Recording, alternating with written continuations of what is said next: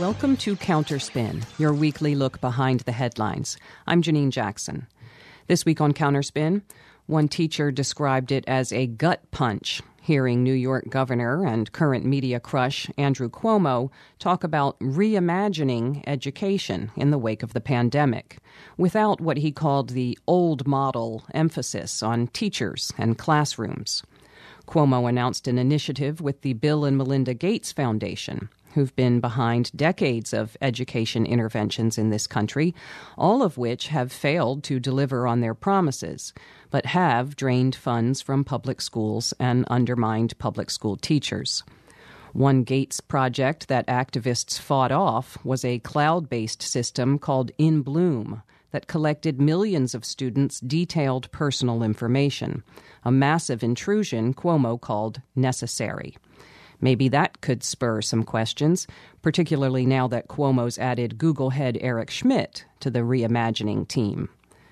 Diane Ravitch is a historian of education at New York University and author of, most recently, Slaying Goliath, The Passionate Resistance to Privatization and the Fight to Save America's Public Schools. We'll talk with her about the latest scheme for rich people to decide what's best for schools their children don't attend. That's coming up, but first a quick look back at some recent press.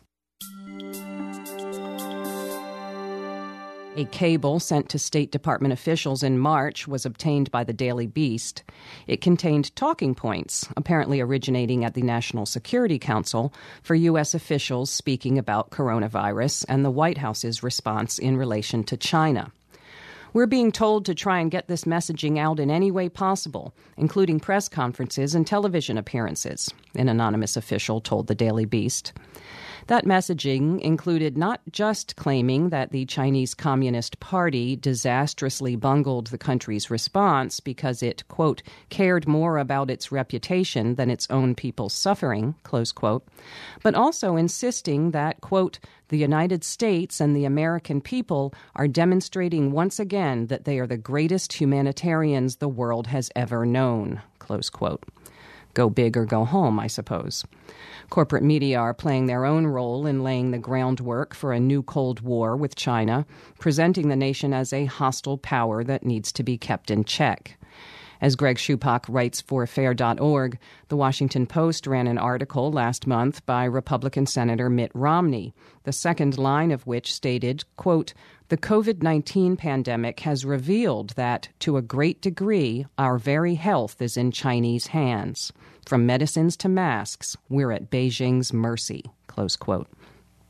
Details like the U.S. having 21 times as many nuclear warheads as China, or the fact that it's the U.S. dollar and not the Chinese yuan that underpins the global financial system, don't enter into it. China has a, quote, grand strategy for economic, military, and geopolitical domination, close quote.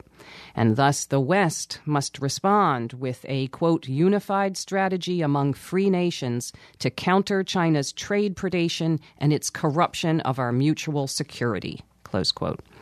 Also, quote, because our military has missions around the world, this means that in the Pacific, where China concentrates its firepower, it will have military superiority, close quote.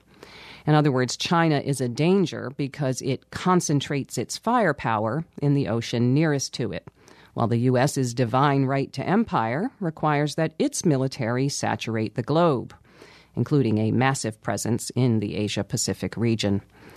The U.S. and China have the world's largest bilateral trade relationship right now, but for Romney, particularly in sectors such as phone technology and medicine, quote, the free nations must collectively agree that we will buy these products only from other free nations, close quote, to protect our security.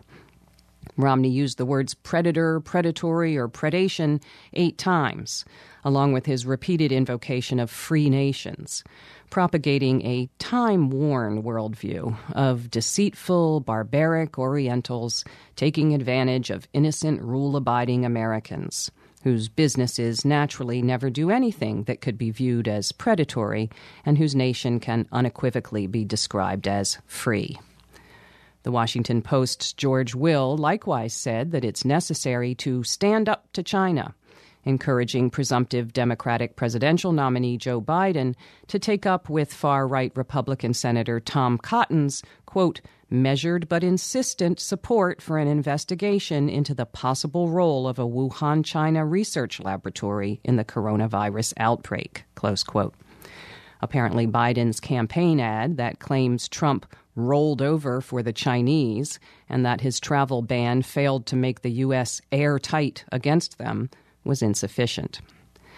Along with the attempt to mainstream a dubious conspiracy theory, Will endorsed Cotton's questioning of, quote, the visas for people from China to pursue postgraduate studies here in advanced science and technology fields. If Chinese students want to study Shakespeare and the Federalist Papers, that's what they need to learn from America. They don't need to learn quantum computing and artificial intelligence from America, close quote. Asian American groups are reporting a surge in racist abuse, harassment, and assault on a par with that in the wake of September 11th. That is certainly connected to Donald Trump tweeting things like, quote, it was the incompetence of China and nothing else that did this worldwide killing, close quote. It's also related to elite media coverage that conveys essentially the same thing. And we've seen the images of newly visible skylines and waterways clearer than some can remember, consequences of a global reduction in fossil fuel emissions. Not, of course, due to popular political pressure, but a byproduct of the shutdowns and travel restrictions put in place to slow the spread of the coronavirus. Still, as Dorothy Benz wrote for FAIR.org, Earth's resilience has been a symbol of hope and a kind of melancholy joy for many. But if you were looking for corporate media to acknowledge the trade-off of oil demand and planetary health, or maybe even celebrate the drop in demand for oil or use it as a launching point to talk about conversion to renewable sources, well, forget it.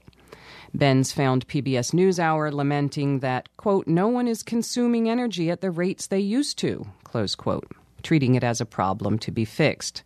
Until that corrects itself, the story explained, industry woes would continue. The New York Times featured, I'm just living a nightmare. Oil industry braces for devastation, profiling an executive's worry that, quote, the current disorderly market has adversely damaged the industry, close quote. No word on damage to the environment, and talking about unsustainable prices, with no rejoinder about unsustainable oil consumption. Another Times piece reassured, quote, the good news is the oil will still be in the ground once the economy starts to recover, close quote. Not kept in the ground, you understand, but there to be extracted. The important thing, it would seem, is to get back to normal, even if normal is killing us. You're listening to Counterspin, brought to you each week by the Media Watch group FAIR.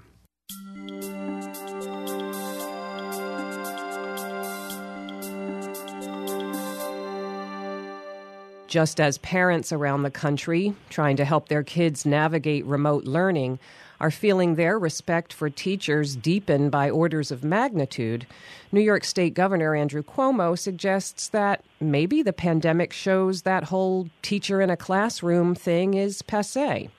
Specifically, Cuomo said, quote, the old model of everybody goes and sits in a classroom, and the teacher is in front of that classroom and teaches that class, and you do that all across the city, all across the state, all these buildings, all these physical classrooms. Why, with all the technology you have, close quote.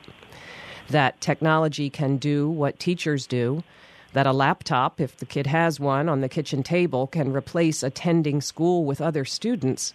It's like the funhouse mirror version of the lesson many are taking from the crisis. To whom does such a vision appeal? If participation in Cuomo's scheme to reimagine education is any indication, it's not educators. But will that be enough to stop it?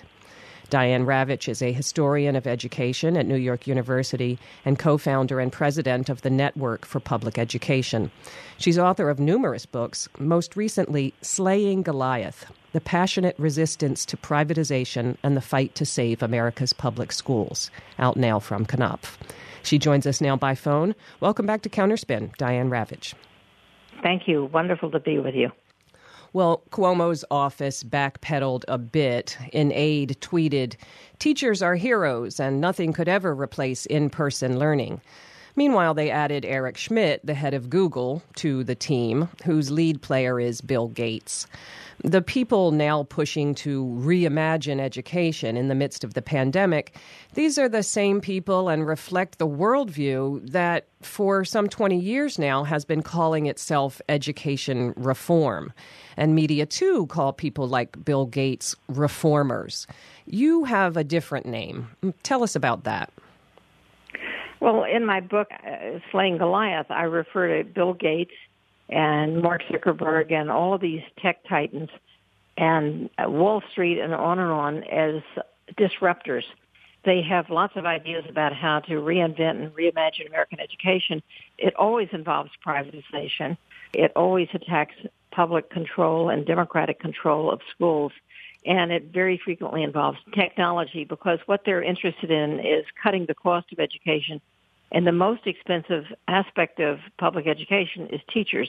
And also, from a different point of view, the most important part of education is teachers because I think that we've learned during this pandemic that sitting in front of a screen is not the same as being in a classroom with a human being. So Cuomo has presented New York and also the nation with a real dilemma, which is, are we prepared to make this emergency remote learning into a permanent thing and maybe give it a happier name? They call it personalized learning. But if there's anything that's impersonal, it's sitting in front of a computer for your lessons. Yeah. Well, this reform that, as you note, was always about privatization, and folks will know standardized tests, teaching to tests, evaluating teachers in schools based on those tests. It was also, or has been, marketed as being in particular good for poor kids and for black and brown kids and saving them from what we're always told were failing schools. But you can see something appealing about standardization. It seems to say, well, you can't keep this black kid out or you can't keep this poor kid out because a 95 on the test is a 95 on the test. But it doesn't work that way. It hasn't worked that way. No, it hasn't worked. It's actually been a tremendous failure. The effort to standardize people always fails because we're all very different. We all have different things we're interested in, different abilities to be cultivated, different passions. And a good teacher knows how to bring out the best in all kids. A machine is simply a machine. And I don't think, if you look back over the past decade, where these so-called reformers have been promoting standardized testing and using tests for everything to evaluate teachers, having common core standards where everybody in the country is allegedly learning the same thing at the same minute. We haven't seen any change whatsoever if we look at test scores.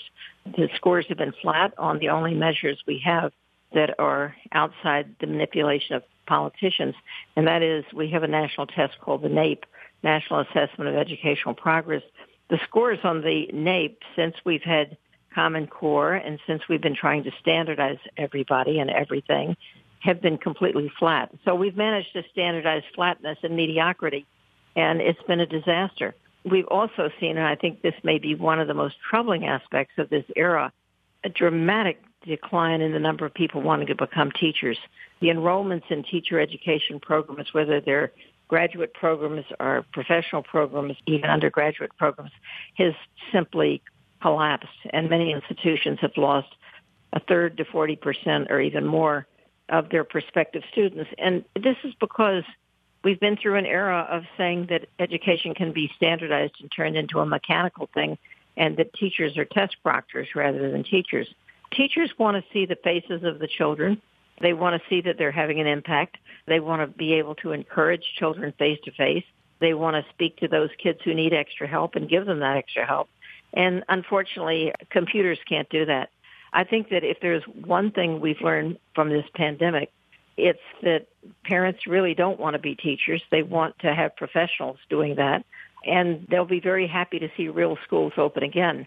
I think that Cuomo's comment that buildings are irrelevant is ridiculous, and the day he decides not to have a governor's office and to do his governor's work from a computer at home, then he can begin to talk about getting rid of schools. But no parent wants to hear that because frankly, parents have jobs. They want to be able to work. They want to be able to go to their workplace.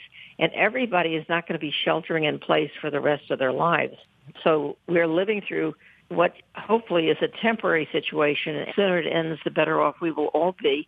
And when it does end, I hope that we've learned about the value of real teachers who are professionally prepared. Well, the Washington Post's Valerie Strauss noted that Cuomo's remarks drew rebuke from teachers and others who have lived through Gates-funded education reforms. And I like that language because it's not just a vision thing and it's not just opinion, as you've just stated, even though, as with so-called Common Core standards, Gates paid for the creation of the thing, he paid for the implementation, and he paid for its evaluation, and these interventions still failed by their own criteria. Well, this is the great irony of Bill Gates. He's got more money than almost anyone in the world. I think Jeff Bezos has more money than he does now. But he's a guy who's worth well more than $100 billion. He can do whatever he wants to do, and there are no consequences, and there's no accountability for his failures. And he's, from what I gather, I'm not in the public health field. I hear that he's done good things in public health. He has done horrible things in education. Everything he has undertaken in education has been intrusive. It's been a failure. It's discouraged teachers. It's actually hurt the kids that he intends to help.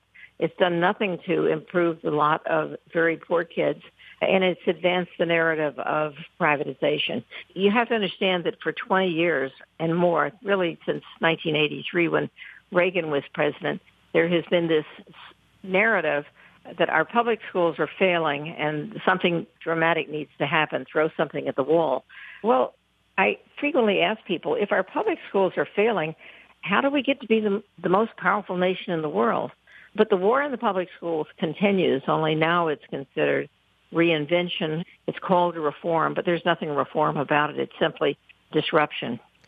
Well, it's interesting. Gates acknowledges that his experiments didn't go as he thought. He sort of shrugs and moves on, which he's in a position to do. It's teachers and students, of course, who are the ones in the wreckage, and which, as you've noted, involves whipsawing government policy, overturning curricula, money being redirected from other things. These experiments from billionaires have costs that they leave behind. There are many billionaires. They're not as rich as he is, but they've done tremendous damage. I have a chapter in my most recent book in which I simply list the billionaires and the major corporations that have funded these attacks on public education. And we all know Betsy DeVos is the mistress of destruction, and she is right now using money that was appropriated to save public schools that are in tremendous trouble, and she's urging states to split the money with private schools. Well, no one ever authorized public funding of private schools using the coronavirus relief funds, but that's what she's promoting. But she's one of only literally scores of billionaires, and you can find them in almost every state, who've decided, even though they have no knowledge or expertise in education, that education should be privatized because in private hands, somehow it will be better. And we now have a wealth of experience and research and studies that show that privately managed schools and voucher schools in particular are worse than public schools. Well, I learned on your blog, DianeRavitch.net, that Betsy DeVos spoke admiringly of Margaret Thatcher's infamous comments about how people blame society for things, but there's no such thing as society, just individual men and women and families. A Secretary of Education, someone in charge of public education, who says there's no such thing as society. That's just very Trump administration, I guess. Yes, well, and what's ironic is right now, during a time of national and international crisis, there's, I think, a fairly broad understanding. We're all in this together, and we need leadership. We need society. We each alone, with our families, cannot develop a vaccine. Right. We cannot fund the research that's necessary to end this pandemic. We need a functioning government that actually believes in science and that is willing to take the lead in telling people how they must act in order to protect themselves. So for our own health, safety, and survival, we need society. So when Margaret Thatcher and then Betsy DeVos says there's no such thing as society, they're speaking as people who live on little islands. I don't know Margaret Thatcher's reason, but Betsy DeVos, being a billionaire, can retreat from all of this and protect herself from any interaction with the rest of the world. The rest of us can't. We need the world. We need society. Well, you say something dramatic needs to happen. I think folks may remember in 2010, former Education Secretary Arne Duncan called Hurricane Katrina the best thing that happened to the education system in New Orleans. That education system was a disaster, he said, and it took Hurricane Katrina to wake up the community to say we have to do better. Newsweek at the time told its readers, since Katrina, New Orleans has made more educational progress than any other city, largely because the public school system was wiped out. Using non-union charter schools, New Orleans has been able to measure teacher performance in ways that the teachers' unions have long and bitterly resisted.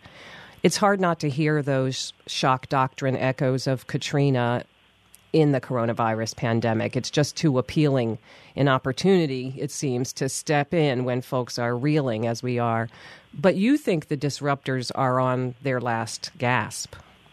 Well, what I wrote, and I believe, is that the public supports public schools overwhelmingly, that even where there are multiple charters and it's easy to leave public schools, most kids are still in public schools.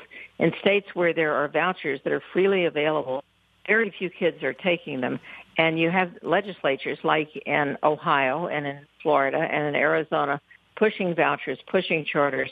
And what my organization, the Network for Public Education, has discovered through doing research is that charters are very unstable. They are not transparent about either their academics or their finances, and they open and close with great regularity. There are some states now that have more charters closing than there are charters opening. And Congress has given Betsy DeVos a fund of $440 million every year to open new charter schools, and she favors the big corporate chains. So this means that a chain with 200 charters can come into a neighborhood, open a charter school, and drive the public school out of business. And it's not doing it because it's offering better education. It's doing it because it's separating out the kids it wants from the kids it doesn't want. And that's not the role of public education. Charters are not public schools. Vouchers are not public schools. They should not be publicly funded. Public money should go to public schools that have elected school boards or that have oversight and accountability to the public, which neither charters nor vouchers do. The claim for vouchers from DeVos is, well, why can't poor kids choose? Because after all, rich kids choose. Well, rich kids are choosing because their parents are paying $30,000 or $40,000 or $50,000 to go to an elite private school. Poor kids are getting a voucher worth $5,000 or $6,000 and going to a very poor, mostly religious schools where teachers are usually not certified and the quality of education is very poor. So I think what frightens me is that if these people get their way, and we have a very conservative Supreme Court that's on the cusp of ruling that states are not allowed to deny funding to religious schools, we will see this country go backwards educationally, because having a strong public school system is a pillar of democracy. A public school system that's open to all kids, that doesn't push out kids because they can't speak English, that doesn't exclude the kids because they have disabilities, and that has a full program and doesn't indoctrinate kids into a religious point of view. This is what made America great. And because of the people like DeVos and Trump and the Bill Gateses and other billionaires in the world who are funding all this privatization stuff, we can see our country go backward, and that's what's frightening. Well, finally, it's galling to see the Gates Foundation issuing a response to complaints about this New York initiative, saying, we believe that teachers have an important perspective that needs to be heard, as though that were a gracious concession, but then media and others still hanging on to this notion that riches equal expertise and pretending that we don't know what actually works. If I see another report about, hey, there was a study that said kids do better in smaller sized classes, we know this, it's just about who they listen to. What would you like to see more of or less of in terms of education reporting? Well, the scary thing about the pandemic is that every school system in the country is going to be faced with dramatic budget cuts. And what I would like to see reporters focused on is the funding. And the funding should be not following the child. I mean, this is what Betsy DeVos wants and what all the right-wingers want, is to see the funding diverted to wherever the child goes. If they go to religious school, the money goes there. If they homeschool, the money goes there. This is public money. This is our taxpayer dollars, and just go to public institutions. I would like to see reporters understand that children learn best when they have human teachers and when they have interaction with their peers.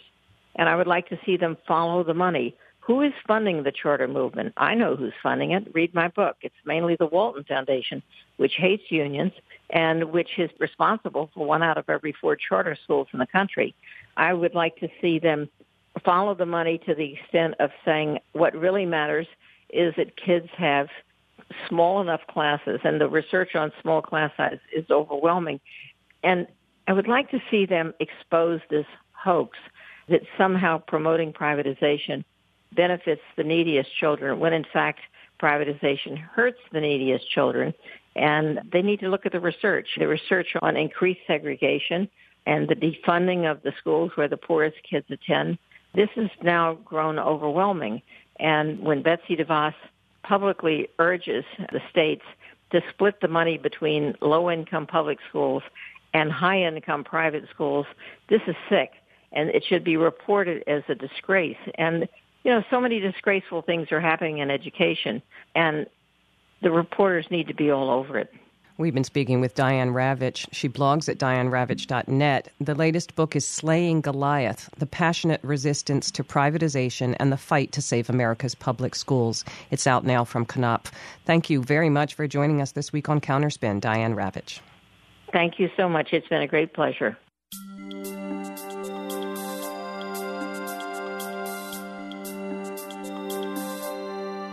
And that's it for Counterspin for this week. Counterspin is produced by FAIR, the National Media Watch Group based in New York. The show's engineered by Alex Noyes. I'm Janine Jackson. Thanks for listening to Counterspin.